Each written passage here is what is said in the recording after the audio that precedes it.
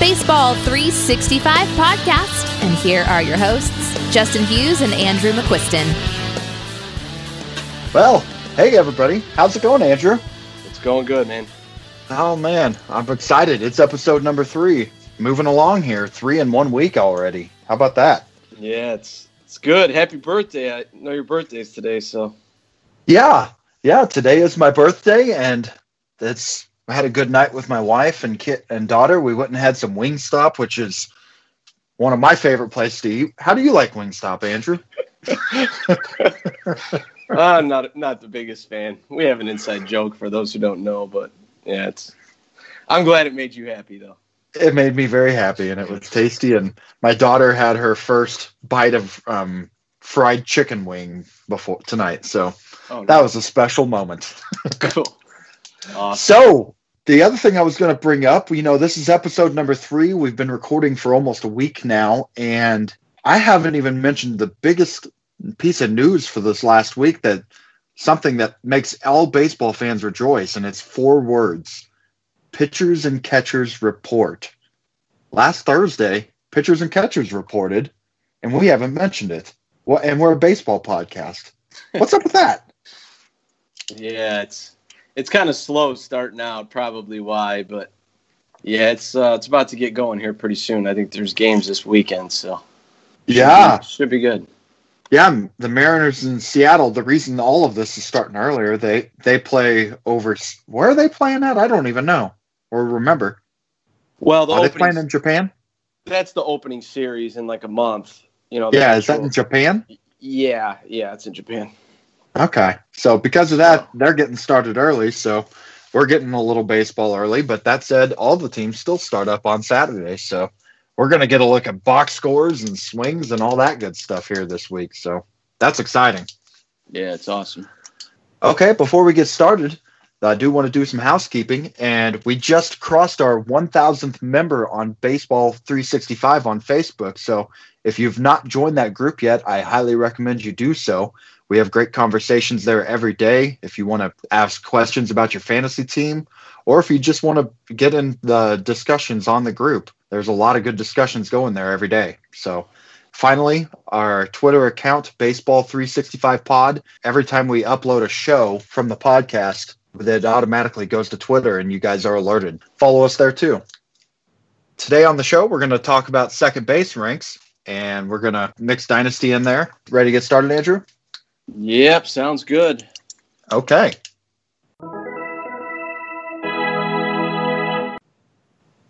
So, once again, we put it out on the Facebook group, questions for the second base ranks, and we have received a bunch of good ones, and we'll mix them in as we go.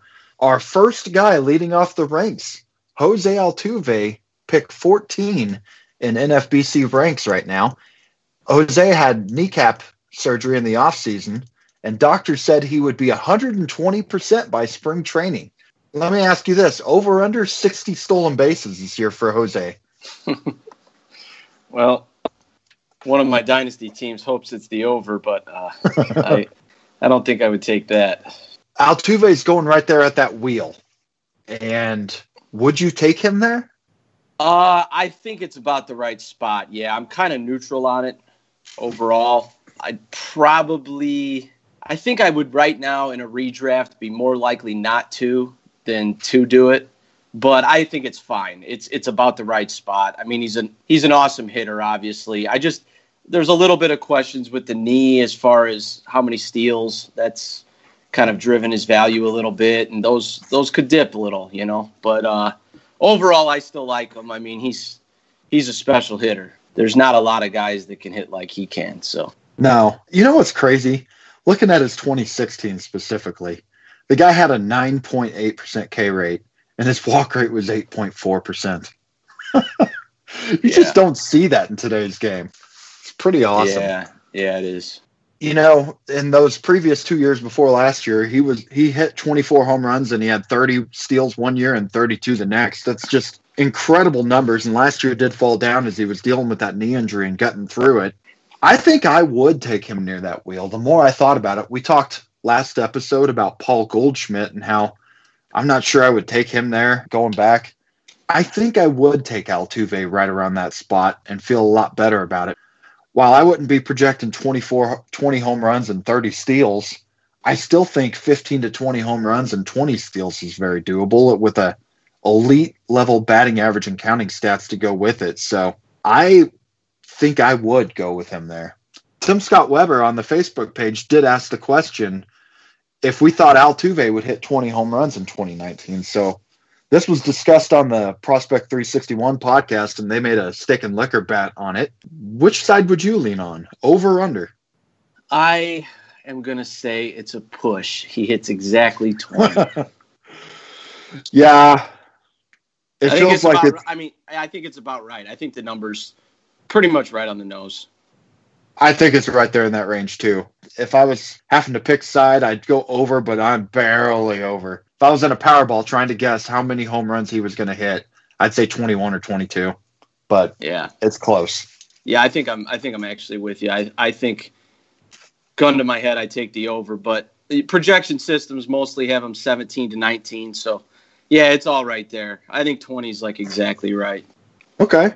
Well, number 2 is going right there on the wheel also, except on the other side of the wheel. They're only a pick apart, really. Javi Baez with the Cubs. His average draft position right now is 15.94. And this one's an interesting one because a year ago right now, I remember Joe Madden at the beginning of spring training saying Baez's playing time is not going to be consistent unless he starts walking more.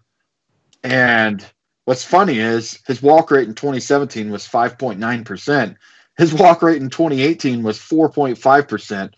But he absolutely blew up last year. 34 home runs, 21 stolen bases, 101 runs, and 111 RBI. That's an incredible year. That's a top 5 pick in a normal redraft league, but he's going all the way down here in 15. Would you think that that's a discount, or do you think there's a reason why he's down here? No, I don't think it's a discount. I think it's way too high. I love Baez. I love my Cubs, but this is just too high. It's too much of buying what happened last year. I mean, just to throw a few things out, 18.2% swinging strike rate, swung and missed second most in the major leagues behind Joey Gallo. 347 BABIP, which is a little high. His hard contact percentage was lower than Ketel Marte's. A 57.7% swing percentage, which is also second in Major League Baseball. Basically, he just swings at everything. I just can't get behind it. I think last year goes down as his career year, and I know it's kind of awkward to say because he's still young and kind of like in that stage where he's entering his prime, you would think. But if the season played out 100 times, I think last year is one of the absolute best case scenarios. I just don't think it's getting any better than that. And I think that there's a very good chance that it gets worse to significantly worse. I want nothing to do with him at 15 overall in a redraft. No thanks. Some Cubs fan you are. Yeah, I know, right? No, that just shows you're not biased right there. Over or under 50 home runs plus stolen bases in 2019. See, he had 55 last year. I would say under. Yeah, I would say under. I think probably Steamer has 46. I would say lower than that even. I would probably say, 42 to 45, maybe somewhere in there. I think it's under 50, though. I think it's possible he comes close to what he did this last year. That said, he's on my do not touch list. As Benny Jimmy James on the Facebook page said that there should be a new section of this podcast called Not My Guy, because apparently I say that a lot. Javi Baez definitely fits on the Not My Guy segment. One thing I will touch on with profiles like Baez, I feel like they're very volatile. Like there's going to be extreme highs and extreme lows. It's kind of like how Carlos Gomez was back in the day. I mean, at his peak, he was a first-round pick, but I just feel like with guys like that, you don't want to buy them at their extreme high. You want to buy them when they're down. And when he lets you down, maybe you want to buy back in. But now just isn't the time to buy in. It's too early. It's just wait till he at least shows some, goes through a slump. Because when you swing and miss that much, you're going to go through a slump. It's just inevitable. I mean, the Carlos Gomez comp, I've heard that a bunch of times, and I think it's accurate here. And Gomez did have a few years where he was an elite player, but when it went quick. Yeah. And it does feel like Baez could be very similar. I think it could be a few years of solid production, maybe not quite to the 2018 level, maybe, but it could go quick in a few years as the elite bat speed eventually slows down to maybe being really good bat speed.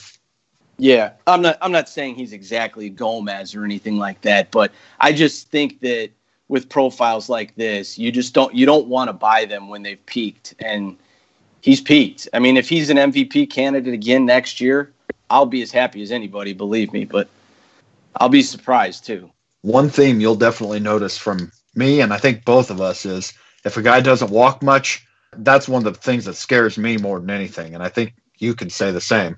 And as we get the shortstop and second base rankings here, as we keep going, you might hear that a few more times as we go over players. Yeah. Next up, number 3 on the rankings at 32, Whit Merrifield. Whit came out of nowhere in 2017 to win people leagues with 19 home runs and 34 steals, and he followed it up with an equally impressive campaign in 2018 with 12 home runs and 45 steals, leading the major leagues. It was a real impressive year that actually landed him a 4-year contract extension last month. But the one thing is, with the Royals, the counting stats have not been good. He had 148 runs plus RBIs despite all of those stats. So I personally am afraid of taking him quite as early as he's gotten. I do understand the home runs and stolen base totals are real nice, but 148, 140, something like that, home runs plus RBI, that's not good to get out of your third base slot. So I'm starting to worry about the price and where he's going to. What say you, Andrew? I like him here. In a redraft league, I can definitely get behind it, mostly because this is a unique skill set right here. There's not a lot of guys that do that, like to do what Whit does. He hits, he gets on base, and he steals a ton of bases. He led the league in steals, 34 and 45 last 2 years. There's a little bit of pop. He's not a zero in power. I mean, he's going to hit probably 10 to 15 homers. He hit 19 the year before last. Yeah, I can definitely get behind him. I haven't gotten him in a redraft. I do have him in a dynasty league. I'm not quite as big on him long term. I think kind of once it starts, he's been getting better like every year. He's been getting incrementally better. But I do kind of feel like with this guy that there will come a point where it just falls off.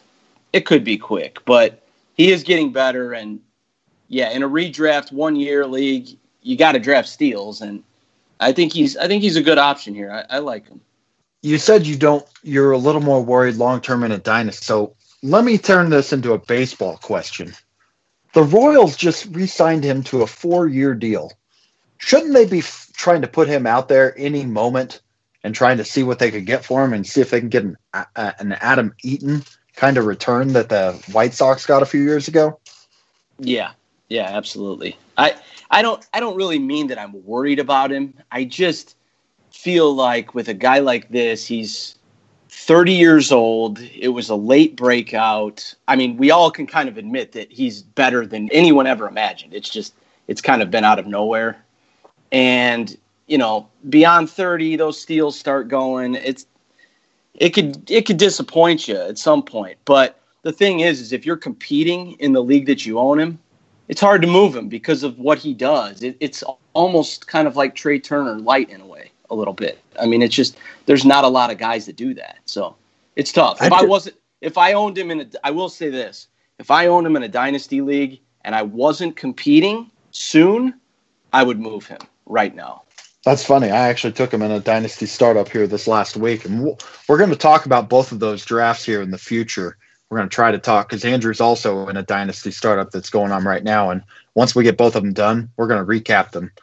I took him just because I thought he fell too far. And I drafted a young team to where I expect to flip him here in at some point this year. made it pretty known. I think I already put him on the block before the draft was even over.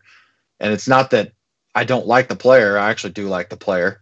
But I just thought teams are going to be looking for steals, especially those teams that are in the race at the end of the year. That's the number one thing it seems most of them are looking for is stolen bases. So he should be a real nice trade piece. Last year, I think I saw him in a dynasty league get traded, I think almost straight up for Charlie Blackmon, that just shows just how much value he owns. He's one of those guys too, Whit. He's hard to replace, so that makes him valuable. I mean, that alone right there, it makes him valuable.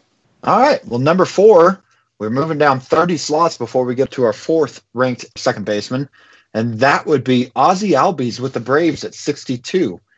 Ozzie was one of the stars of the first half. He had 20 home runs and 9 steals before the All-Star break. It seemed like he was going to be a fantasy baseball MVP. And in the second half, it was brutal.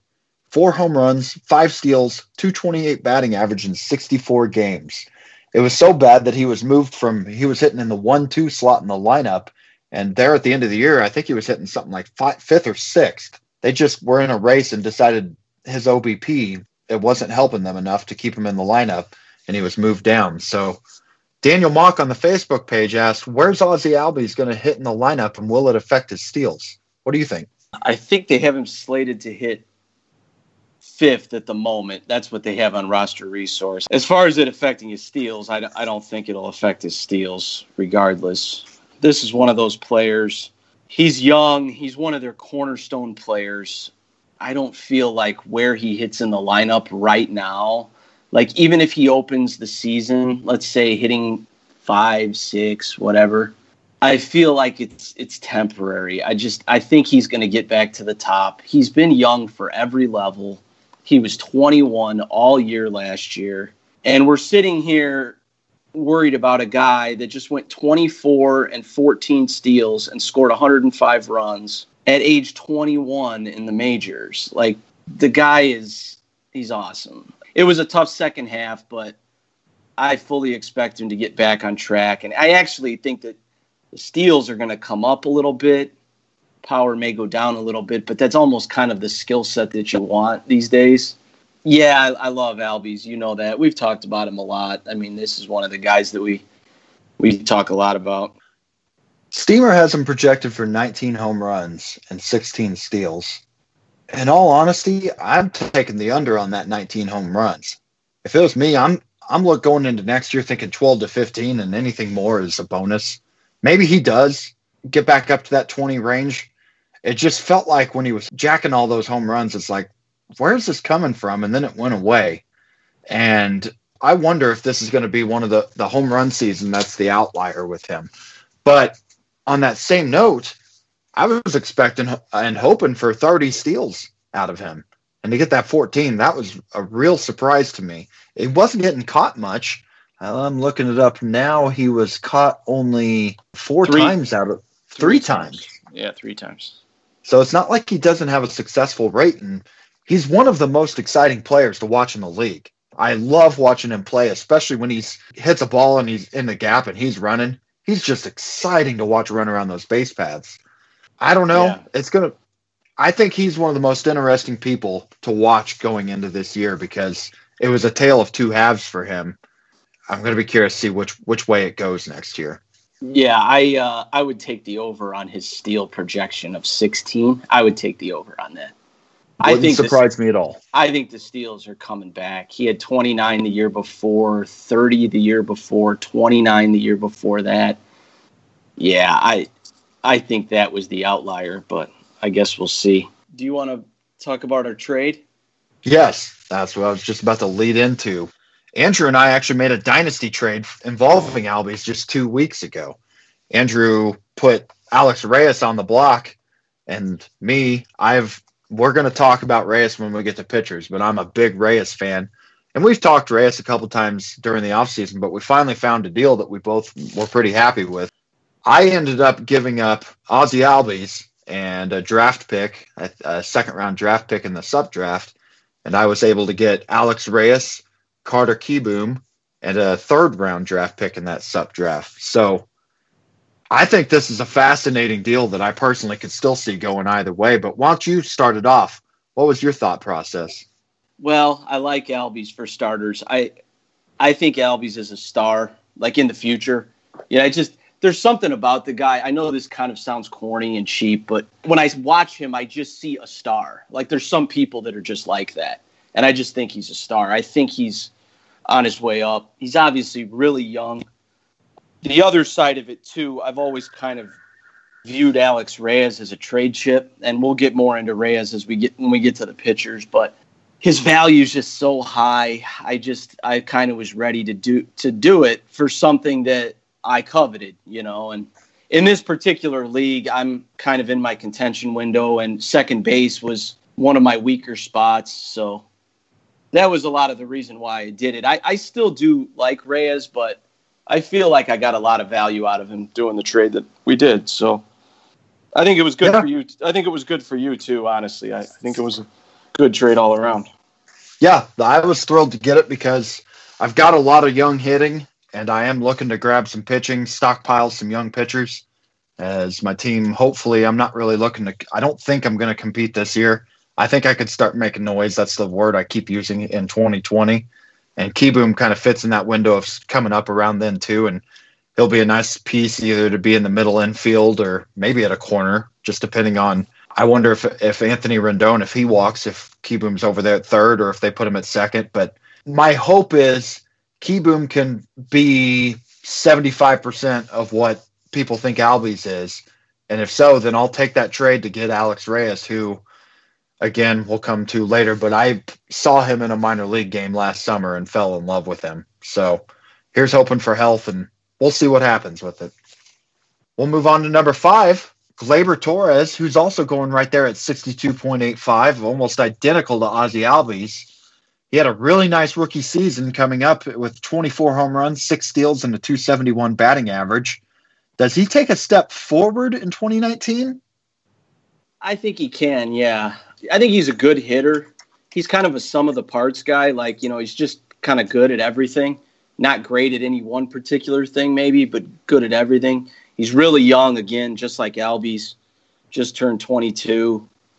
I read on a well-respected site, he's Javier Baez with less steals and more walks. I thought that was kind of interesting because he kind of is in a way. Just to show you how young he is, he's 2 weeks younger than Eloy Jimenez. So that's what you're dealing with. And a guy that came up and pretty much mashed. So I like him. I wouldn't say I love him here in redraft. I think he's a good pick in Dynasty. Redraft, I'm just kind of okay with it. I like Albies a little more. Yeah, that was going to be my next question, given they're pretty much going at the same slot, which one you'd prefer. And I'm with you. I think I'd take Albies more just for the steals. Yeah. Because the home runs could be real close. And yeah. For what it's worth, he was a little bit better of a hitter than Albies last year, just across the board. But yeah, I think I'm with you. Just on the steals potential alone, I think at least for this season, I would take Albies. Depending on this year, we'll see. I could change my mind in a year, but for this year, I would take Albies. Yeah, and in Albies' defense, he puts the ball in play a lot better than Gleyber does. 25% K rate last year, and it was his rookie year. That's something that can improve definitely over time. Ozzie Albies in his first full season had a 17% K rate, which is just incredible for a rookie that hits the ball as hard as he does. So, all right, number 6, Jonathan VR. The man who 2 years ago was going in the second round after the previous year had a 19 home run and 62 steals. He sucked people in, and in 2017, he played himself out of a job. And then we get back to last year, and all of a sudden he resurfaces again. Now we're into 2019. This is a guy who, unfortunately, I took the cheese 2 years ago on this guy. He was going in the second and third round, and I'm sitting there looking at that 19 home runs, 62 steals. I'm thinking, gosh, he walked at an 11% rate and got his K rate down to 25. Even if his strikeouts, he's striking out a lot, He's a fast guy who hits the ball hard, an 11% K rate. He's going to keep that up, and he could hit 240 and he'd still be an incredibly valuable player. Well, he went out in the first half and hit like 210 and with a 280 on base percentage and played himself out of a job. And I was burned horribly to where this is one that I don't know how long it's going to take for me to get over with him. But last year, he played for the Brewers and then was traded to the Orioles, and now he's going to be an Oriole full time. There's playing time for him. And just last year, at 515 at bats, he had 14 home runs and 35 steals. And he's at 71. That makes him into the 5th round in a 15-team league. Fool me once, shame on you. Fool me twice, shame on me. That's kind of what I'm feeling here. If he was going a few rounds later, 8th to 10th round, maybe I'd feel okay taking that chance. But the 5th round, I don't think I got the stones to go there. And once again, Benny, for you, I don't think this is one of my guys. What about you, Andrew? Is this a guy you'd be taking? I took him in DH7. I think it was pick 78. So it was a little later than this. It was the early in the 6th. And yeah, I tell you what, when we started this with Altuve and Baez, I was kind of just so on Altuve and out on Baez. But a lot of it is because all these guys we've named since, I can get behind drafting. And even some that we haven't even mentioned yet. I kind of like this position, like where the guys are going. That's the thing with VR is I get that there's flaws, like totally get it. But again, this is a guy that has league-leading stolen base upside. And you're getting him after pick 70. It's last 5 seasons between majors and minors. 41 steals, 42, 62, 23. I think he might have been out for part of that year. And 36. On the bench. That's where he was part of that year. On the bench.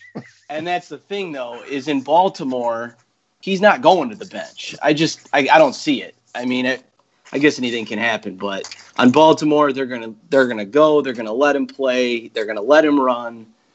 I kind of do like him. I get the worry, though. I think a lot of the people who don't like him are just the ones that got burned by him. I've heard it multiple times from other people, too. But, yeah, I can get behind him here. I think it's a smidge high maybe, but I can get behind it just because of the skill set. It's unique. Again, it's one of those things. There's only so many guys that can potentially lead the league in steals, and he's one of them. It's about 20 to 30 picks too high for me, I think, before I'd consider him. Steve Trapani, I know you're listening. There you go. I tried talking Andrew out of it, but sounds like he's sold. And, well, that's your hill to die on. That's fine. Number 7, Daniel Murphy, who's now a Colorado Rocky. He's going right there, just 10 picks after VR at pick 80, which again we're talking the middle of the 6th round. He came back from a knee injury, and he started slow coming back, but he finished real strong. And now he's in Colorado. What you can't be in a better situation to hit than Colorado, especially because Murphy's over 30, which means the Rockies love players over 30. What do you think, Andrew? Is this a guy who, second base is a position where they can get old and decline real quick. Now, he is moving to first base, they're saying, but he's got a lot of years on him at second base. Are you worried at all about his age? Yeah, I'm worried about it a little bit, but this is a guy that's been trending up so fast. It's almost even hard to kind of put a finger on exactly where he's going in drafts. It started his min pick on NFBC. So min pick is the earliest he's gone. Max pick is the latest. 52 to 161 on Draft Champs. So it's one of those. It's trending up. I know that the 161 was obviously before he went to Colorado. Another guy, I kind of like him here. He can hit. Obviously, he's a proven professional hitter, and he's in the best hitter's ballpark in the league. So the counting stats will be there. If he's healthy, he's going to hit at the top of the lineup. Slated to hit into between Blackmon and Arenado. I mean, that's counting stats galore. So if he's healthy, Yeah, he should be awesome. It's just a matter of staying on the field. First base should help that, you would think. So, Man, I didn't realize he hit 347 in the year 2016. And then he hit 322 the year after that, and last year, despite starting, he was around the Mendoza line for the first couple weeks or a month after coming back from that injury, and he still finished at 299. Yeah. Now he's going to play half his games at Colorado, which is great because of the hitting environment there. This guy could lead the league in batting average this year. Yep. I don't know how many people you would project to hit for a higher average than him going into this year with, the guy can hit 20-plus home runs and incredible counting stats if he can stay healthy. And he's going to first base, which should protect his body a little more. Yeah, I think I'm with you. The thing is, too, is with a guy like Daniel Murphy that's just a professional hitter like that, when he's in the lineup, he's going to be in the heart of the line, like in the thick of the lineup. And in Colorado, that just oozes counting stats. It just oozes. It's going to be tons of runs and ribbies, and he's just going to pile them up as long as he's out there. To me, that's the biggest question is, can he just stay healthy? But again, first base as opposed to playing in the fields, or second base, in the field. I was looking at his projected – you know what? I just pulled this up. Projected batting average. He's projected to lead the league. No, really? Am I looking at this right? Yeah. 307. Steamer projection. That's the highest in the league, huh?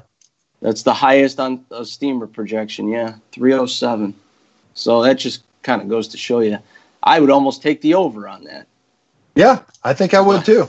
Going into that hitting environment, and I don't think of too many hitters in the National League that I would project to be in that range. Joey Votto is the only one like right off the bat that comes to mind. Yeah, they're naturally going to be conservative with numbers, and I'm probably not. But yeah, that just gives you an idea. I mean, all right, number 8 is a guy who I wasn't even going to talk about because I thought he was going to be playing third base for the Brewers, and that's Travis Shaw. But then Mike Moustakas signed over the weekend with the Brewers, so now it looks like Shaw might be getting back at second base. So I'm going to ask the question that Brendan Craig asked over the weekend, which is, how will the Brewers' keystone break down this year, and who gets the most at-bats? Are you thinking that the most at-bats is going to be Travis Shaw? Well, right now, oddly, they actually have Moustakas listed at second on roster resource, which is weird. No. Yeah. Yeah, they have Moustakas listed at second. I think it's goofy, but possibly, yeah. I mean, obviously, there's Keston coming, so that's the part that doesn't make any sense with this signing. I get that they got Moustakas for a good price, but Keston Hiura looks like he looks like he's ready now to where he could come up in the middle of April, but people were thinking by May or June he's going to be up, and now he's kind of blocked. Yeah, he is a little bit more than he was anyways, but yeah, Shaw for me, it's weird. It's so weird to think of him with this group. It's like I don't think of him as a second baseman, so it's so strange. I mean, he's not a bad hitter. He does seem like the type of guy that has been kind of keeps getting better a little bit. He's been pretty good. But as far as how all that shakes down, I mean, takes a lot of walks. He cut his K percentage last year. As far as how all that shakes down, I don't know exactly. I'm sure if they have one big injury, they're going to go right to Keston, but it could be a little bit too. I mean, the thing with them is they are competing, so their best players are going to play. They're a good team. So the way Shaw played, he might be a better player. Right. Yeah. Because like you said, his walk rate jumped up, and it's gone up the last 4 years in a row. It was 7.3% in 2015. It got up to 8%, 8.1 in 2016, 9.9 in 2017. And last year it was 13.3%. When you do that, along with your K rate that's dropped down the last 3 years in a row and got down to 18%, you look at his 241 batting average, and some people might think, ooh, he regressed in the batting average department, but his underlying stats were all great and improved. And that 241 batting average came with a 242 BABIP compared to the previous 3 years of 304, 299, and 312. So that batting average could get right back up to 270, 280 if he's able to keep his K rate at 18%. Let's see, I'm looking now. Steamer even has him projected for 249. I think that's something I'd be taking the over on personally.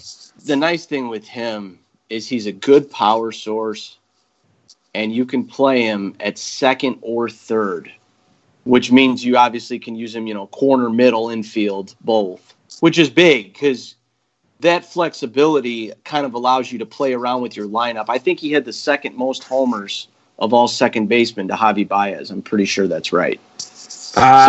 Yeah, it lets you, you can kind of work your lineup around how you want it. If you want more speed, you might put him at corner infield, or if you want more power, you might put him at middle. But he's, he's a flexible guy, and for the Brewers, he kind of is too, because he can play third base, second base, or first base in real life. Mm-hmm. So it helps them too. It's not a guy that I typically get, but I understand it. He's fine. Yeah, I don't think I haven't drafted him in the last few years, but I also would. I think you brought up a real good point about the second base, third base. He's going here at the end of the 7th round, and at that point, you may not have a second base or third baseman on your roster.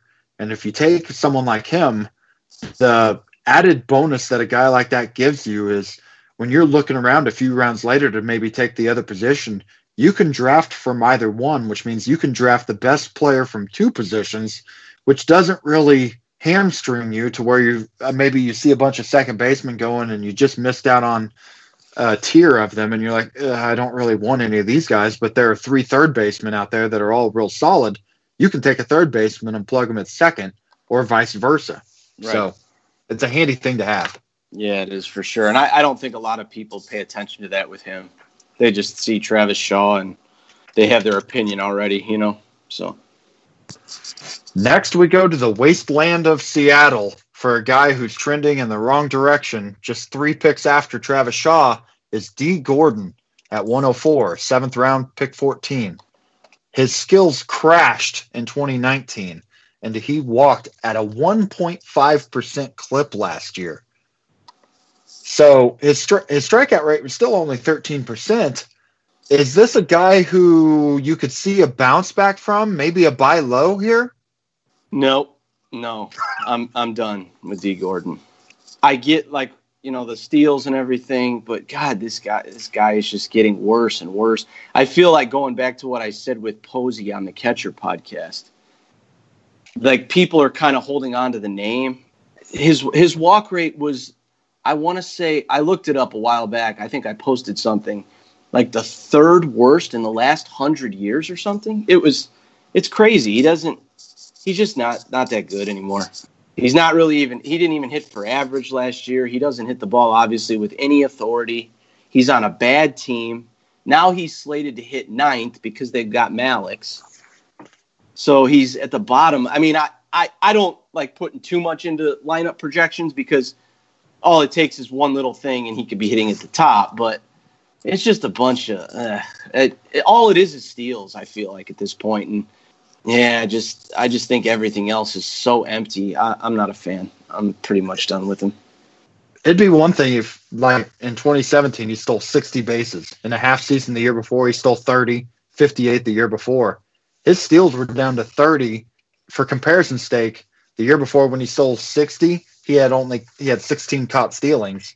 He, in 2018, had 30 steals, and he was caught 12 times. So the success rate was dropping too.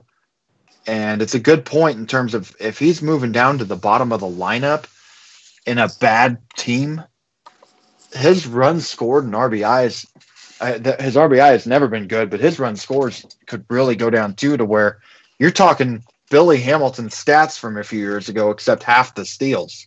I'm looking. So the year before last, when he was in Miami, he was a 3.6 win player. That was his WAR. Last year, he was a 0 win player. It's just a huge decline. And for a guy that age, he'll be 31 soon. Not that that's old, but some of those guys that rely on their wheels, when it hits them hard. And I think that's what's happening with this guy. I still could see him getting 30 to 40 steals, so I guess there's some value there. But I just think that the home run and the ribbies obviously will be nothing. And I don't really expect the average or runs to be great. That's kind of what carried him in the past. When D. Gordon was D. Gordon, he was hitting 300 and he was scoring a lot of runs. I don't think he's going to do that anymore. It just makes him a lot less appealing. Man, I loved D. Gordon 4 or 5 years ago. And I get trashed by a few of my friends because of the fact that he didn't walk much, but he put the bat on the ball, got on base, stole a bunch of bags, scored runs. He was fun to own. And he won me leagues. But he had, what's he got? Three steals or 3 seasons with 58, 60, and 64 steals. I mean, he's definitely has a burner in his time. It's just got to get on base, and man, it's declining. Next up's a guy who, again, came out of nowhere in 2017, had a breakout season, and it carried over 2018. And that'd be Scooter Gennett with the Cincinnati Reds. 107.09 is his ADP on NFBC. So we're talking he's going in the top of the 8th round. Is this the new Scooter to where he's a guy who's going to be hitting 300 with 20-plus home runs? Because that is not the guy he was beforehand. What do you think on this one? I'm convinced now. It's kind of one of those deals to where last year, all right, I got to see it again. And he came out and he was even better last year in terms of his strikeout rate dropped. His walk rate was about the same. He's putting the ball in play. He improved. His batting average improved. Yeah, he hit a few less home runs. Actually, it's funny now that I think about it. In 2017, with those 27 home runs, I remember him hitting 4 in one game against my Cardinals. So just remove that and he hit the 23. But I'm now convinced that this is a solid player who's going right about the point where he should, which is right here in the Robinson Cano range, actually 20 picks in front of Cano. We'll get to Cano here in a bit, but I think that's about the right spot for him personally. It's kind of a guy for me that I don't typically get. It's fine. It's not bad. He's proven to be solid for a couple years in a row. It's just the whole thing's so weird to me. I can't believe that he's doing what he's doing, but he's doing it, so I'll give him his credit for that. It's not a guy I typically draft. I'd probably, if I was at this stage and I needed second, I would probably wait here. That I agree with. I've yet to take him in a mock or a real draft. Yeah, it's like he's behind the top guys that I would be interested in, like the guys from Witt on down to about Murphy. And then if I miss out on those guys, I would probably just wait till this next group coming up. But it doesn't mean he's bad or anything. He's fine. Okay. Well, and I'm going to move on to Robinson Cano at number 11 with 127.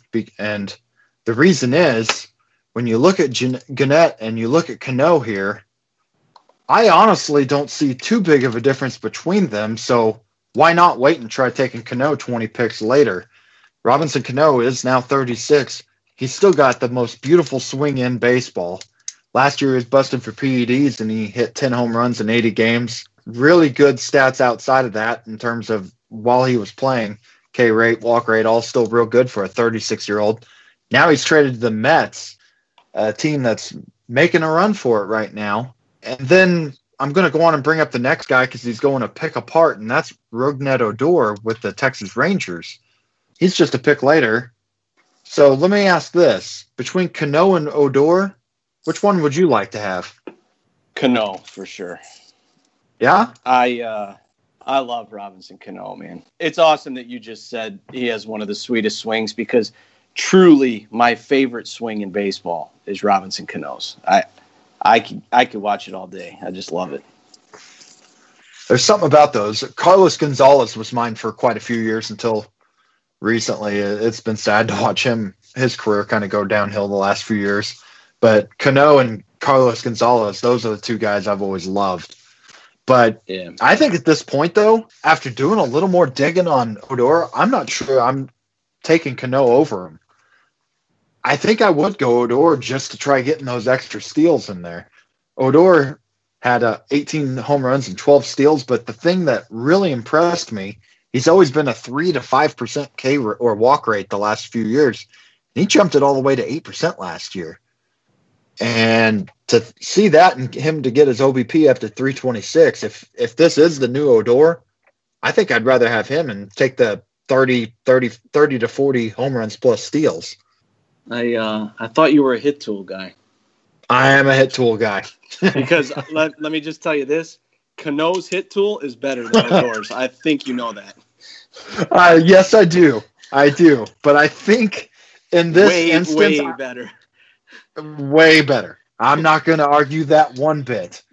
But I think if I was looking at their stats, Cano's probably going to get a few more home runs and RBI and runs. It's probably all going to be real close and batting average. Oh, man. Now I'm sitting here rethinking this. Yeah, to me, the only reason you would take Odor over Cano is just for the few steals that you may get. What did Odor get, 12? I mean, I don't know. 12 last year. Yeah, I mean, he could get 12 to 15 maybe, but I don't know if that's worth everything else because I think Cano's more of a lock to hit like higher in the lineup and just have counting stats driven a little more, and obviously a better average. Power may be close, but I don't know. I'll admit I have some Cano bias because I just love the guy. I love watching him, and part of me is going to die when he retires. So yeah, as I look at Odor, he's in a great ballpark still. Lineup around him is not bad. The previous 2 years before last year, he had 30 and 33 home runs and 14, 15 steals, and counting stats weren't bad. It's just the reason I was off of him because of that walk rate. Maybe I should be waiting another year to see if he can continue keeping his walk rate in that 7-8% range before I buy in, but I think I'm more in on him than I have been in years past. Yeah, I will say I don't hate Odor there, really. I think it's fine. I just would take Cano ahead of him, I think. But, yeah, it's not bad. I've always kind of liked Odor, too. It's just when I look at those two next to each other, I think the only edge that Odor has is steals, and I don't think he gets enough of them to sway me off of Cano's bat. Here's probably what I'd say. This would be a team construction deal. If I drafted a Trey Turner, if I've got one of those burners early in the draft, I probably am taking Cano here. If I have not taken a burner and I'm not really liking where I'm at on steals, and I need to get a few of those 15, 20 stolen base guys or 15 steal guys, I'm probably taking Odor. So really, I'm kind of torn on it. It would probably just depend on what the rest of my team looked like up to this point. Yeah, that's fair. Number 13, Brian Dozier, who just signed a one-year contract to go play with the Washington Nationals. His batting average was brutal last year at hitting at 215.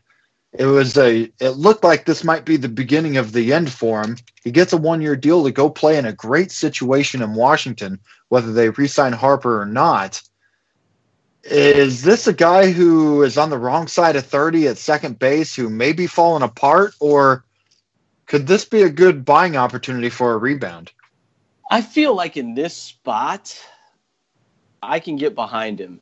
It's a good spot in the draft, and I don't mind Dozier here at all. I don't love him. I mean, I feel like he's the type of guy that, is like banged up a little bit here and there, but he plays, he's played a lot. So I can see him going to Washington and having a good year, yeah. And especially where he's going. That's the other thing.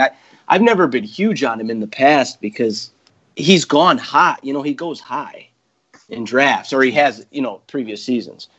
But this year, I mean, he's fallen to this spot now where we're around like pick 50?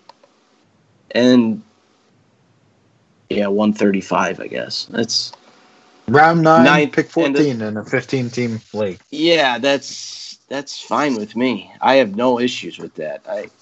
I think he's going to provide good power for the position, and he'll chip in right around 10 steals probably.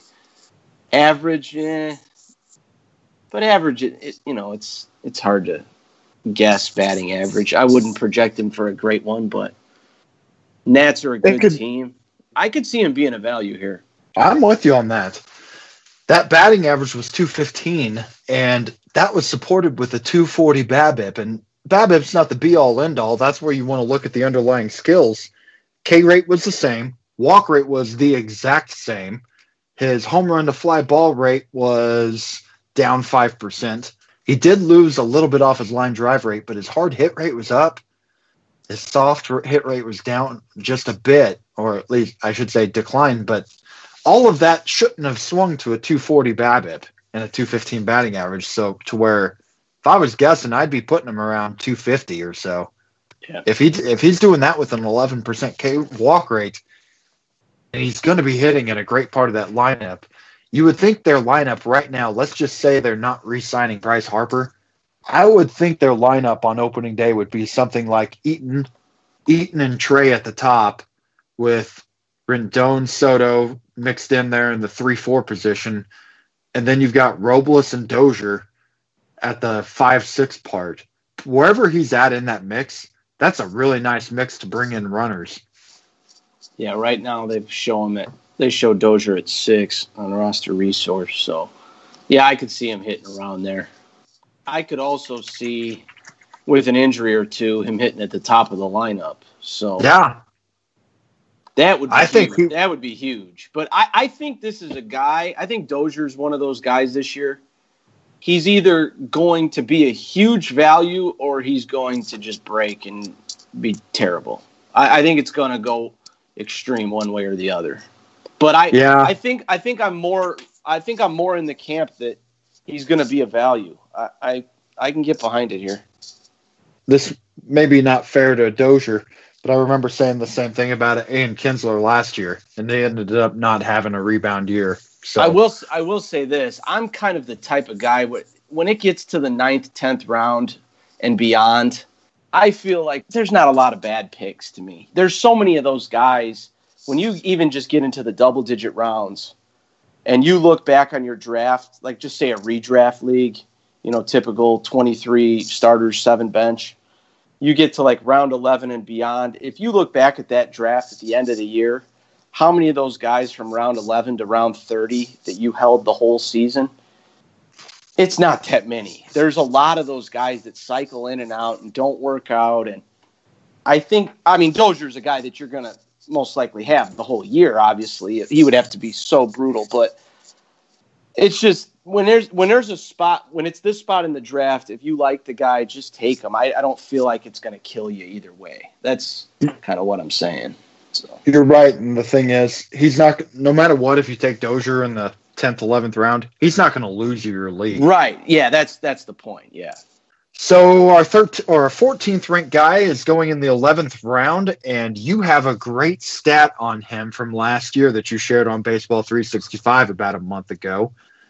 Yoan Moncada, the floor is yours. Give us that stat. So last season, he had a 235 batting average and a 344 batting average on balls in play, which is, anybody who looks at this stuff knows that's just absolutely outrageous. Actually, the year before, he had a 231 average and a 325 batting average on balls in play. So it's rough. It's rough.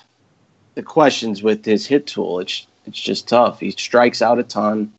But again, I will say, even having said that, and it's not a good thing going into what I'm about to say, but in this spot, if you believe in Moncada and think he can take a jump, I think it's fine here. It's it's the middle of round 11.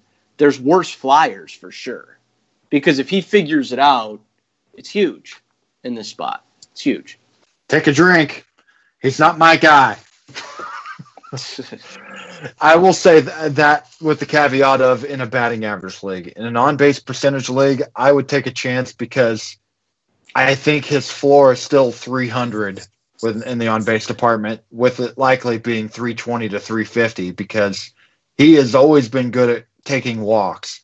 But the strikeouts have been a problem for pretty much his entire career going back to his first year in the minor leagues. I remember I took him in the Rotomasters Startup Dynasty a couple years ago because I was really into the tools that he had, number one overall prospect. And I learned a lesson there in terms of with these prospects, if they get to the upper minors and they're still striking out at a 30% clip, you might want to temper your expectations, at least for those first few years as they get into the bigs. And you're right. It's not really a bad time to buy him in a dynasty league because the price should be dropped from where it was a year or two ago. And he could always figure it out. I remember Javi Baez looked absolutely lost, I think in 2014 when he came up with the Cubs. But he kept working at it, and while his discipline's not much better, his elite bat speed, he's getting the bat on the ball at least at a 25% K rate. And Trevor Story was very similar to where you never know, he could turn it around and eventually get that K rate down to 25%. And if he does, he's a superstar. He's a 30-30 candidate. He's got that kind of talent. So I do agree with you on the buying part for a dynasty. Yeah, I feel like here, just in the middle of the 11th round, it's more likely that he could blow up and be a huge value for you than it is that he's going to absolutely kill your team. Like in that spot in the draft, it's all about risk versus reward. That's what the whole game is basically. And I don't feel like it's a huge risk where he's at. If he was going where he was going a couple years ago, it's completely different, but he isn't. A lot of people have soured on him, and I can get behind him in both in redraft and dynasty, just because he's just so much cheaper than he used to be, and he's young enough that it's hard to give up on a guy. I mean, he's 23 years old. He's got a lot of speed, like 70 grade speed, so it's tough. But in this spot, I don't mind it at all. Yeah. That said, I don't own him anywhere. I mean, I haven't gotten a chance to get him in a redraft. I haven't gotten him in a dynasty because I wasn't buying him at that point. But maybe I should start looking into that. I don't know. It's probably a good thing to just send some feelers out to their owners and say, "Hey, what do you want from Moncada?" Because they may come back and give you a much lower price than you're expecting. To where it's like, okay, this is kind of like one of those guys, like I was saying with Baez, how, I was saying, like, you don't want to buy those types when they peak, but you want to when they're down. I view Moncada in that way similarly too, but he's just obviously on the other end of the spectrum right now than Baez is. His value is way down. And what'll happen is if this guy, if he blows up, people buy him at that top. That's not what you want to do. You want to buy him now if you believe at all. So I guess that's the best point of all, because if he blows up and starts going real high in drafts, that's not the time to do it. Time's now if you want him. And man, if he ever clicked, I mean, if he got his K rate down to 26%, the guy could be a 280 batting average with a on-base percentage in the upper 300s. He could have 20 to 25 home runs, 25 to 30 steals, and be a first-round pick. Yeah. That's capable. I think this is a big year for him, though, because I think this is a year where if he doesn't take a step forward and he continues to struggle, a lot of people are really going to sour on him. It's a big, including the White Sox. Yeah. They have a lot of players that are on their way up this year. Eloy Jimenez is going to be up. There's a chance Nick Madrigal, I was reading, could be up this year. And they're starting to try to – I think their window is not to win or contend is not opening right now. I mean, you never know. But their pieces are getting close to the big leagues to where I think this is the point where they're wanting to start to make some noise. They can't wait around forever on this guy. Yeah, he'll have opportunity this year, but beyond that, if he keeps struggling, we'll see. Cesar Hernandez comes in at 15. Cesar had 15 home runs and 19 steals. His walk rate was over 13%, but he's ranked all the way down here at 15th. As I read some news blurbs on him this morning, I noticed that there was a report out that he had I think it was a leg injury or heel injury last year, that was really affecting him. And I could see now why. I was wondering why he was ranked this low. And he, in the second half last year, he hit 228 with 5 stolen bases, 4 caught stealing, and 7 home runs, which is all right. But I think maybe some people have soured on him. Now, after hearing about a heel injury, I'm starting to wonder if this is a guy that maybe now that he's healthy, he could rebound and get back to hitting in the mid to high 200s, and with, 15, 20 home runs, or 15 home runs, 20 steals, that'd be a really nice player at this point. Yeah, I like Caesar where he's at. Just I like a lot of these guys. I would take Caesar here for sure. I've got one dynasty share, and I've had redraft shares in the past, and I've always kind of liked. I feel like he's a little underrated. I think part of the problem with him in the past, when they had like Kingery and J.P. Crawford, and there was like these multiple pieces coming up, and I didn't know if he was going to keep his job. But now I feel better about that. Yeah, he's pretty good. I mean, he's got a career OBP over 350, and a little bit of pop, a little bit of speed. So he's solid. Gets on base, walks. He's a solid player. Nothing special, but he's not going to kill you here. No, that's the type of player you want hitting in your leadoff slot. And if he's doing that this year with Andrew McCutchen behind him, Rhys Hoskins, and everybody still thinks that Bryce Harper, the most likely situation for him to land into is Philadelphia. Let's say he's got that hitting right behind him, and him and Gene Segura there at the top. That's a dynamic lineup. And they also traded for JT Realmuto. Dynamic lineup. He could score over 100 runs there. Right now, roster resource has McCutchen leading off, really? and Caesar in the 8-hole, which is really weird to me. But this is crazy. So they have McCutchen leading off, Segura 2, Realmuto 3, Hoskins 4, Nick Williams 5. What? Why wouldn't they just put Caesar at the top and bump those guys down? Like Nick Williams. Did Ruben Amaro and Jerry Manuel just come back to go run the Phillies? Or maybe they're running roster resource? Because that sounds like something from their playbook, not this current regime. Yeah. Not that this is a lock. Obviously this can change, but this just seems off to me. I don't get why Nick Williams would hit 5 and Cesar Hernandez would hit 8. That's stupid. I hate to say it because I think he's an all right player, but Gene Segura deserves to be at 8 more than Cesar Hernandez does.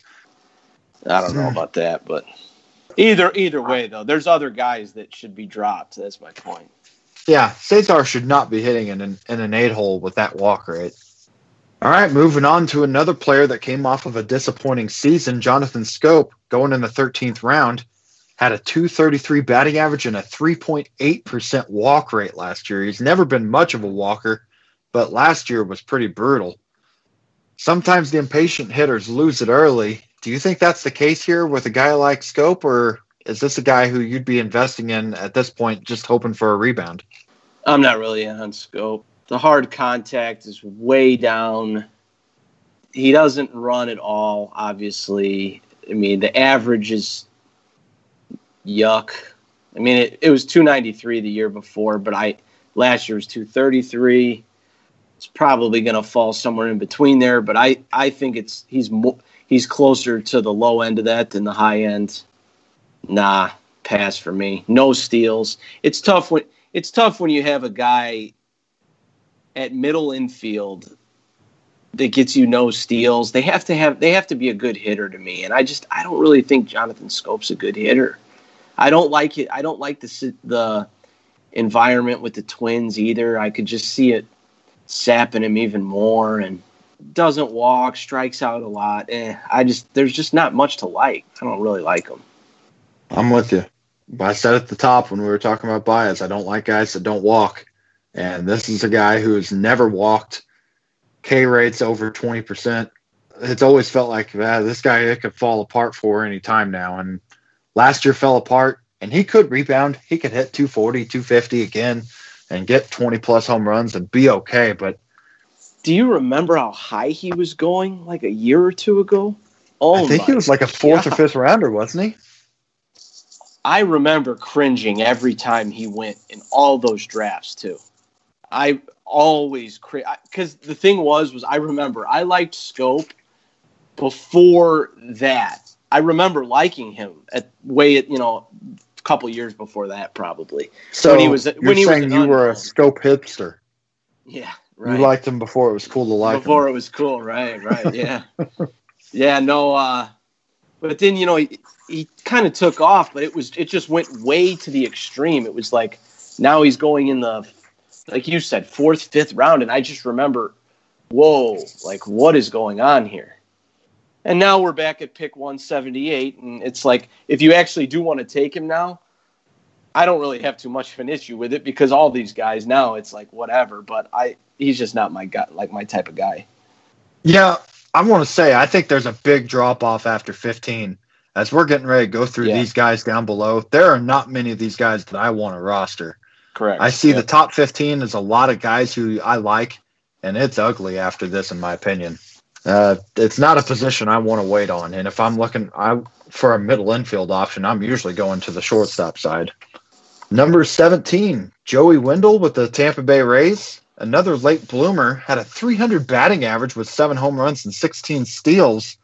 I actually owned him in one of my dynasty leagues. I picked him up as I saw the hot start going on. It was a nice player to have as a middle infield option, a backup, because it was a daily league. The K rate was nice. The walk rate was okay in terms of K rate was under 20%, but he still had a 353 BABIP going on to where that 300 batting average, I'm not sure that thing's legit. 46% ground ball rates, it's okay, but it's on the high end. I see this player and I see regression coming personally. I would not be projecting for a repeat. I'd be, instead of a stepping stone, I would be thinking of this is a possibly his best year and it goes backwards. Yeah, I agree with you. I think Brandon Lau is better and he's there. I don't know exactly how that's all going to shake out at the moment. I'm not a Wendell guy. There's other guys I'd rather take shots on later and before. It's just pass for me. Yeah, Brandon Lau is a guy we'll get into here in a little bit because I know we both like him. I could easily see a situation where that guy's starting at the middle of the year and Wendell's the super utility guy playing a bunch of positions. Yep, agree. Okay, well, in that case, we'll move on to another Gurriel, Lourdes Gurriel with the Toronto Blue Jays. Do we hate him with a Yuli Gurriel sort of passion? No, but not. That's a small group. He's just whatever to me, though. I mean, I remember thinking kind of before he came over that I thought he was supposed to kind of be a little more than he's been, and then kind of quickly figured out that he's not. But it looks like he's going to play at least for a little bit. He never, ever walks. I think he had 9 walks last year, was it? I thought I read. It might be more than that, actually, but no, 9 walks. No, that sounds right. A 3% walk rate and 263 plate appearances. It's just, it's ugly. I don't really like him too much. He is only 25. You never know, but there's not much speed, and I don't see nothing stands out to me. It's just blah. Yeah, 53% medium contact rate. Not the hard hit rate was 30%. For him to have that kind of K and walk rate, he needs to have a much higher hard hit rate. 17% home run to fly ball. I don't see that in him. The other thing is with him is I wonder if he isn't producing, how quickly he's going to be replaced. Because you know who's coming. They've got Devin Travis and then they've got Bo. So I kind of feel like, they signed Galvis too. So it's right now they've got Gurriel and Galvis slated to start, Travis off the bench, and then Bo is obviously pretty close. So I just kind of wonder. I mean, there's only 2 spots there too, because Vlad's going to come up and play third. And I just wonder how long Gurriel's even going to hang on to that. I mean, if he gets off to a hot start, he could for a little longer than you think, but I don't think he's really any better than any of those guys. No, definitely he's not better than Bo, obviously, but he is going to have to improve his ratios or have some real good luck to hold on to that job, one of those middle infield jobs, because Bo is coming. There's a good chance Bo's up this year, if not early next year at the absolute latest. And there are other guys coming too. There's a wave of Toronto Blue Jays infielders coming that all have quite a bit of excitement around him. And Gurriel, well, we'll just see. It may be off to the races to see which one of the Gurriels can lose their job first. It's tough. It's kind of a little bit of a logjam there, even though the options aren't all great. I mean, yeah, he could lose the job, I feel like. I just don't really like him. Well, with another guy who I don't really like much is Ketel Marte with the Arizona Diamondbacks. He's got second base and shortstop eligibility. And the GM did say in January that they're planning on playing him in center field.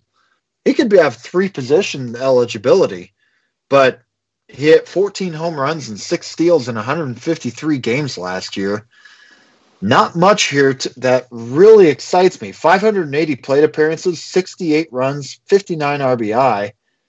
This feels like another one of those where it's a situation where he could get you positions to play in, but I don't really get too excited about many of these counting stats personally. I've heard people say that they're real big on him this year. Are you one of those people? I wouldn't say I'm really big on him. I think he's fine here, though. I like him more than Wendell and Gurriel for sure. Possibly Scope. He made improvements in the second half last year. His WRC plus in the second half was 126, which is really good. But yeah, he's nothing special, he's just one of those guys down here that if you're kind of stuck, I don't really mind him as a flyer in this spot, but I mean it's not like he's overly exciting or anything like that. That I can agree with you. With you saying the Scope, Wendell, Gurriel, not wanting him over those guys, I could get behind that. Yeah. This goes back to the point I said about 10, 15 minutes ago in this podcast, which is you want to have a second baseman before you get to the slot. And, if you want to plug him at middle infield, he's all right here. But yeah, I could see him being like a 15-10 guy with good batting average, and I don't think that's horrible here.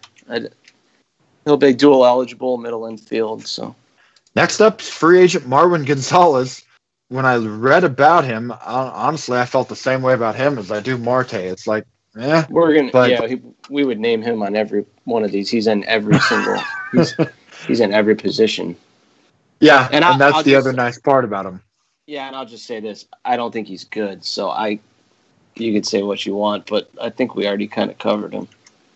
I'm not sure we actually talked about him yet. I can't remember for sure, but either way, grand scheme of things, I kind of feel the same way about him as I do with Marte in terms of he's fine to plug in at a middle infield slot, but not something I would want. Yeah. Unless you're in a daily league, then he actually is much more valuable because you can plug him around in a lot of slots. Draft and hold, he's not bad because he's so eligible, but that's really it. And we're going off of NFBC rankings, which have got a lot of draft and hold. So we did say this when we mentioned him before. That might be why he's pushed up. So yeah. Now at 21, we actually do have an interesting name here. A guy that is a sexy name going into drafts this year. Nick Senzel with the Reds. Everybody thought he was going to be up last year, but unfortunately he was dealing with bouts of vertigo and only had 44 games go in last year. Now he's getting looks in center field. I hear that that's where they're planning on playing him this year, possibly opening day. If not, if he's healthy, I would think it's going to be not too far after that. People are worried about the health. I've heard that discussed a lot on Baseball 365, but this is a guy who has oodles of potential. He's one of those guys that was a couple years ago the pretty clear number one pick in sub drafts. I heard a lot of Alex Bregman comps at that time. If he can just stay healthy, this is a guy with a lot of potential. I like the idea of taking him at the end of a draft as you get to the late rounds, and that's the guy that could hit if he gets up early and starts playing well. Is this somebody you're investing in this year? Yeah, I think if you can stash him, it's not a bad stash. He can hit, obviously. I mean, he's hitting the minors. He should. I expect him, when he does get called up, to play well. I don't think he's the type that is going to come up and be bad. I think he'll be solid. But yeah, in a redraft, if you got a spot to stash him, sure. It's fine. It's just, I don't know if there's any kind of confirmation of when he's going to be up, and any of the talk now when they say coming up and stuff, I don't really know how much of it I believe. We'll see, Yeah, we will see. They've made a lot of moves that seem like they want to try winning now. So I think they would love to get him up personally early in the year, possibly even in mid-April or even opening day. I think it'd be smart for them to wait for mid-April under the rules as they are, but I have a feeling he's up early as long as he's healthy and he's hitting the ball. So I'm in on him. That's a player who, if I would love to get as one of my last starters in a redraft league, if possible. Yeah. Number 22, DJ LeMahieu, who just left Colorado to go sign with the Yankees, signed a 2-year deal there. He definitely has playing time in the early part of the year with Didi Gregorius out for the first half. After that, it's going to be hard to know what's going to happen to him, as when there's going to be a logjam when Didi returns, as they've got Andujar at third, and then they have DJ LeMahieu, Gleyber Torres, and Didi Gregorius, all as middle infield options. So I'm nervous about this guy personally, in terms of he already was a pretty vanilla hitter. I almost look at him as like a second base version of our favorite Yuli Gurriel here, as compared to being outside of Colorado, a guy who hits for batting average but doesn't provide too much in the home run or steal department. This is a pass for me. Yeah, I just don't know. I don't even know if his lineup spot is. I mean, I know people are going to laugh, but Tulo's there too. So I don't even know who's going to start. I mean, and obviously Gleyber's going to. And then Tulo and LeMahieu. I mean, they're both probably going to play some. And then when Didi comes back, it's more of a mess. Such a weird signing, like that they signed Tulo and him.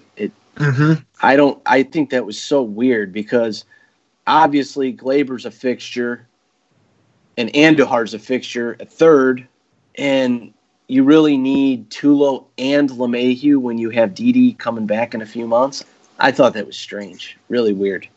So I just don't know how much he's going to play is all. I think LeMahieu's an okay hitter. Like you said, he's nothing special, but if he's not playing, then what's it matter? And yeah, he's kind of vanilla anyways. So now that he's outside of Colorado, I could probably get my daughter to go to sleep watching his highlights too.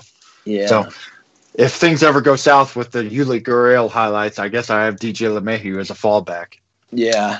So yeah, he's kind of boring for sure. So number 23, Jed Lowry, who had a career-high 23 home runs in 2018, and now he's with the Mets. So I'm not even sure. Do you know where they have him slated to play this year? I think the last I saw, I'll pull it up, but I think the last time I saw they had him at third base. So he would have some eligibility, if he's. I would assume they'll probably move him around, but some of that was before. I think didn't they sign him before they signed Cano? Yeah, they did. Or that was early. Before they traded for Cano, I mean. Yeah, I think so. They have him at third. They have Cano at second at the moment.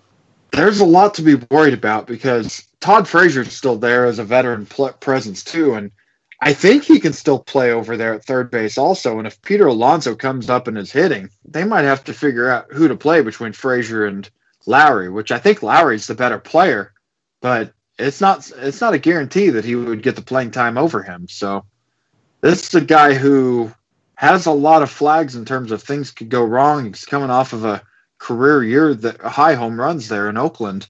He does hit the ball hard, but I don't know. This is another one of those to where I guess you're taking him late in the draft, and maybe it's worth a flyer, but I don't think I'm going to be taking him in any redraft or auctions. Yeah, I don't think Todd Frazier is anything. I think Jed Lowry's way better than Todd Frazier at this point. Mm-hmm. I think he's fine. I think Lowry's kind of underrated, actually, like where he's at, and he's pretty good hitter and way better than Frazier. Like Frazier to me is just junk at this, like total junk at this point. So I think he'll play second, third, whatever. Like I said, they have him slated at third now, but yeah, I mean, he walks some and he's fine. He's an all right little player, especially this far down. I don't think it's a problem at all. Next up, we have Asdrubal Cabrera at 24. You know what? Asdrubal Cabrera is a guy nobody seems to want to own. He's a solid player, in my opinion, in terms of you can usually count on 20 to 25 home runs out of that guy the last few years. He's got some incredible eligibility at second, short, and third. I did buy him in a draft and hold league, and I'm excited to have him with that 3-position eligibility. And I did do that before he signed with Texas. Now he's going somewhere where they don't really have anybody else to play at third because Joey Gallo said he does not want to play third anymore. I think this is a good value here late in the draft if you've really waited on second base. Yeah, I'm with you. I did the same thing. I got him in my draft and hold, I want to say like around round 20 before he signed with Texas. But yeah, so, he hits right-handed pitching, which is it's big, because obviously that's the side of the platoon that you want to be hitting. So he hits right-handed pitching, and he's not great, but he's not bad. I think he's fine. He was actually top 50 in the majors and WRC plus against right-handed pitchers. So it's pretty good, really. I mean, he's ahead of some good names, higher than Charlie Blackmon, Eddie Rosario, Nick Markakis. I mean, he can definitely hit righties. This will be the best ballpark he's ever played in. He's been in New York, Tampa, Cleveland. That's where he's been his career. Going to Texas, that's a nice ballpark. It's where, yeah, I'm in on that guy. Yep. All right, next up at 25 is Nico Goodrum. We already talked about him, so I'm not going to spend too much time talking about him. We've already discussed him. Number 26 through 30, I'm just going to list off, and I want you to tell me if there's any of these guys that interest you. We got Texas Rangers, Isaiah Kiner-Falefa at 26. 27 is Starlin Castro. 28 is Kike Hernandez with the Dodgers. 29, Adam Frazier, and 30 is Jeff McNeil. I look at this list and I say, gross. Do any of these guys interest you? Frazier and McNeil are okay. I don't know. I think Frazier's going to play. The only thing with McNeil is how the playing time will shake down. I actually saw they had a thing where they showed he was going to play some left field. So that's kind of interesting. But I mean, I think they're both decent hitters, but it's nothing special. Well, I just want to list a couple interesting names after 30 because there are a couple of them. Luis Urias with the San Diego Padres came up and didn't have a great start off to his career, but he's a guy who's been a hit tool guy, but maybe we don't know about how he's going to do with the counting stats. Keston here is at 34. That's an interesting guy. And Franklin Barreto all the way down there at 40. And we did get a Facebook question on him from Frankie Tremblett, which is, what are your thoughts on Barreto? And I want to talk about this guy because I own him in both dynasty leagues. Barreto, going back a couple years ago, I made a mistake of drafting in my dynasty league by position. And I missed out on – I was drafting a lot of prospects, and I missed out on the elite ones. And I thought, okay, I'll get myself Barreto here. And that was – for starters, I learned a valuable lesson. In dynasty leagues and startups, you don't draft by position. And we'll talk more about that down the line. But it has not been pretty for Barreto for the last few years. Since I took him in that 2017 startup dynasty, there has not been a single stop, majors or minors, where he's had a strikeout rate below 27%. And his walk rate has not been good either. And it was better in 2018 in AAA and for Oakland with an 11% rate, but that still came out with a 31% strikeout rate. And this is in the PCL where Oakland plays. This is a guy who is going to have to make some major discipline changes before I think he could get everyday at bats in the big leagues. I think Oakland this year, he's going to be one of their utility guys who's moving around positions. I think they're getting him looks in the outfield. He knows how to play second and short. So maybe he's a utility guy for now because Oakland is a team that's winning. But long term, he's going to have to change his approach and if he wants to stick and get himself a starting gig ever. Yeah, I agree. I'm not really too big on Barreto. I just don't have that strong of opinions on him because I don't really even know if they have plans to get him into the lineup immediately. It feels like it's just starting to become fatigue with him. I mean, Semion's at short. They just got Profar. I don't really see where he's going to play. I feel like it's been that way. I feel like he should have been up and starting, a while back, at least according to the thought that everyone had of him as a prospect. And now it's just kind of like you get worn thin when you think too long about these guys that are close. And he's felt close for like a year and a half to 2 years. Yes. It's just, when are we going to see him? It's crazy. It's kind of frustrating. I mean, really. I moved off there. Keston Hiura, we didn't really talk about him too much there in terms of him as a player and when we think he'll be up. With Shaw moving to second, let's just say everybody's staying healthy. Do we see Hiura this year even? I think worst case we'll see him in September and for the playoffs. I think they'll have him up then. And yeah, any big injury between, Moose or Shaw, I could see him up.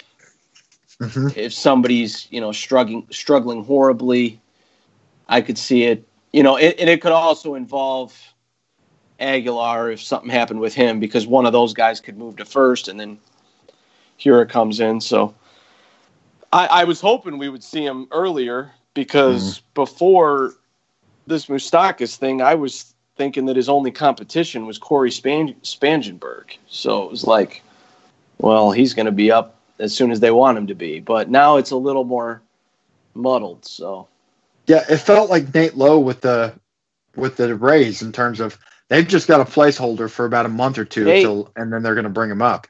It could be a situation though too.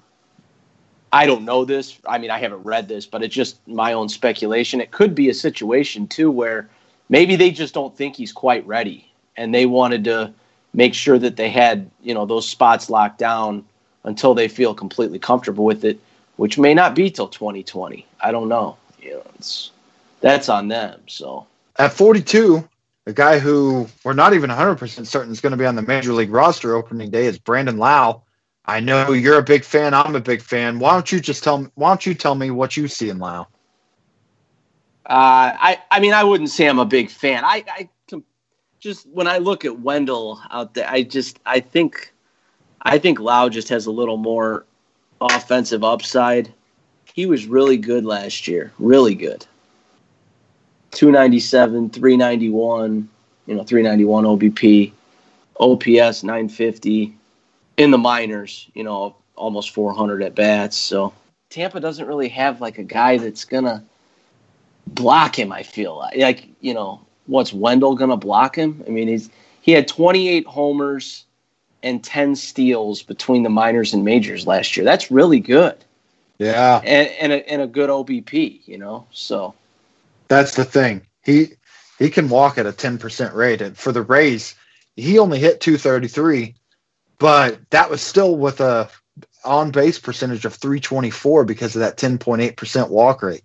The guy knows how to take a walk to where he could strike out 25% of the time and still hit maybe in the 250 range and have a 350 on-base percentage. That's a valuable player, especially if it's a 20 to 25 home runs and maybe 10 steals. So some of it is just what's ahead of him too. It's just his path to playing time is not blocked. So it really is just you never exactly know with the Rays, but when they let him take the job and run with it, that's pretty much pretty much all it is with him, at least in a redraft league. Okay, there was one. Go ahead. I was gonna mention one.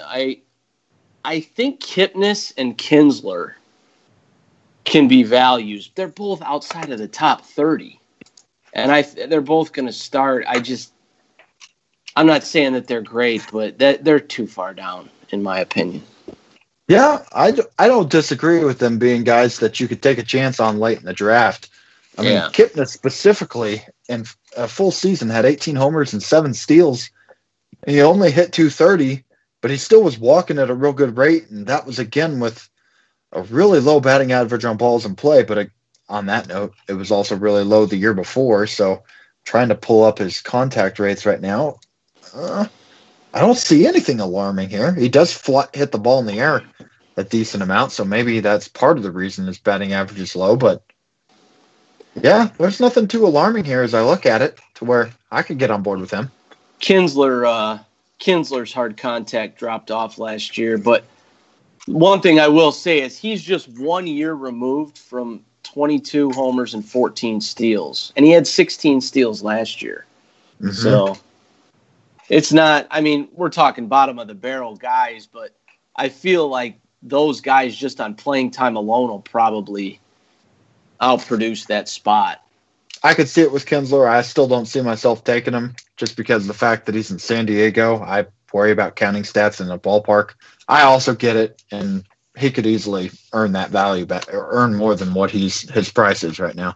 The last Facebook question I wanted to ask came from Chris Winder, and that is, who plays second base for the Angels this year, and who is it long term?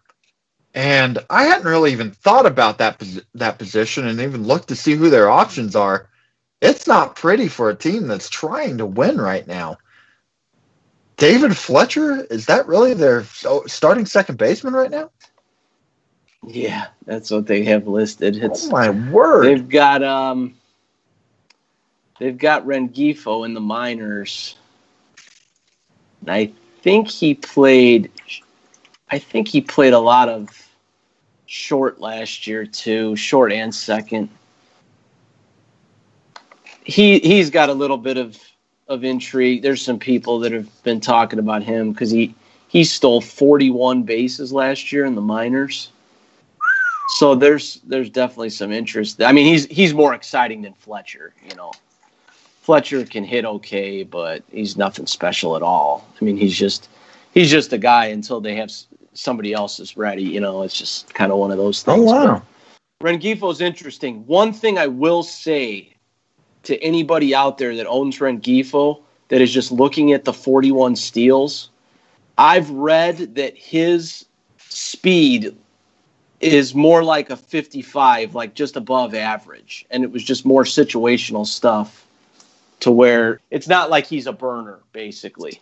So don't expect him to come up and just steal 40 bases is kind of I read that in a couple spots, reliable spots that places I trust. And I don't think that's gonna replicate in the majors. But that said, he's more exciting than David Fletcher. So there should be a point you would think where he would be up, but it's hard to kind of know. I always feel like these guessing games with when teams are going to call guys up is just an example. But like last year with Vlad, everybody thought he was going to be up, and then he wasn't all year.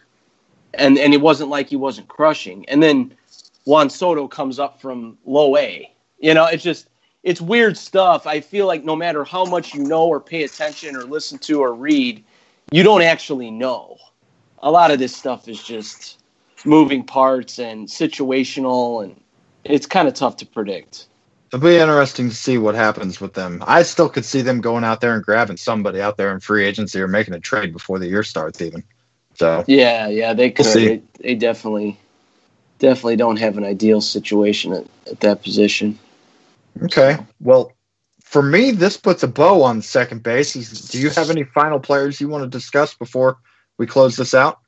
No, I don't think so. I think we pretty much covered it, even the ones beyond the top 30. The only, like, the later on guys that just be draft and hold, I kind of have interest in the multi-eligible guys, but they're nothing special. You know, like guys like Hernan Perez and Yairo Munoz and stuff like that. But it's more like deep for draft and holds because you could just plug them anywhere.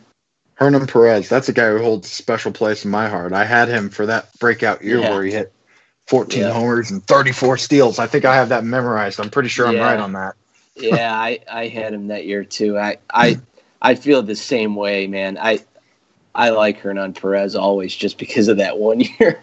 He was gold. He was gold that year. He was like multi-eligible and had some pop and was still just running like crazy too.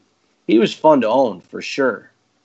If that guy could just have 3% more on his walk rate, I don't know exactly what it is, but if he could just add that, he's a starting player. But I think that's really his big bugaboo, is he doesn't walk enough. Yeah. But either way, again, for a guy who has a bunch of position eligibility, it's still a very handy thing to have. He'll get at bats working around all over the field in that team. Yep. Yeah, he will. Okay. For sure. Well, that was fun discussing second base. I think the thing that we got from that is try to grab somebody in the top 15 if you can. Don't let this be a position you wait too far on. And if any of you are asking about Garrett Hampson, he's not technically second base eligible yet, so we didn't talk about him here. We will talk about him when we get to the shortstops. But I think we'll probably have a 30-minute segment laid out for him, right? Yeah, we will definitely talk about Garrett Hampson. Okay. Well, this is the point where we closed out the show. In the last two shows, I've made a lot of plugs, but we took more money out of our Baseball 365 podcast budget and got ourselves a professional to do our closeout. So I'm not going to have to do any of those plugs this time around. The only thing I do want to add, though, is for any of you who are asking about iTunes, we're not quite yet on iTunes. Heck, by the time you listen to this, we might be. It usually takes, after a first episode, it usually takes a few days up to a week to get up. So hopefully by the time we're posting this, we're already on iTunes. But if we're not yet, just be patient. We're sitting there checking. I know I'm checking probably 5 to 10 times a day on iTunes to see if we're up there yet. And it's not there yet, but it should be there shortly. So, Andrew, is there anything else you'd like to talk about or plug before we get out of here? No, not really. Just we're about 5 rounds in Roto Masters 3 and the Dynasty 20-team Dynasty startup that we've got going. So that's fun and not too much else. We'll be back for the Shortstop podcast soon here. We're talking about doing possibly a first-year player draft podcast. So be on the lookout for that. I don't know if we'll do it before we do shortstops or after, but probably do it soon and just talk about some of the first-year player draft guys in Dynasty leagues and who we took. And I'm kind of working on an ADP with a few different leagues that I have. So just be on the lookout for that if it's something that interests you. Yeah, I think that's a great conversation as most people are getting their sub-draft started right about now. I personally think it's a good idea to go on and get that one out. So I think hopefully we could take my sub-draft or for Roto Masters 2, and I think you've got Roto Masters 1 and at least 1 or 2 others that you could possibly put into a list here, and we could just talk about the ADP of those guys, and you can see what other people are, where around people are going in these drafts. So hopefully we can get that out here this week. So that'll be a good one. Kind of working on that ADP for that. Hopefully here in the next few days we might be able to do that. That should be good. Okay, well, at this point, I'll just kick it over to my wife, who will take us to the close. Take care, everybody. Thanks again for listening to the Baseball 365 podcast with Justin Hughes and Andrew McQuiston. Be sure to check the show notes for all the details on today's episode, along with quick links to Facebook and Twitter. If you have a question, a comment, or a suggestion, we would love to hear from you. You can find us at the Baseball 365 Facebook group or send an email to us, baseball365pod@gmail.com. And if you like the show, take a moment, rate us on iTunes. And once again, please join the Baseball 365 community on Facebook. That's where baseball lives 365 days a year.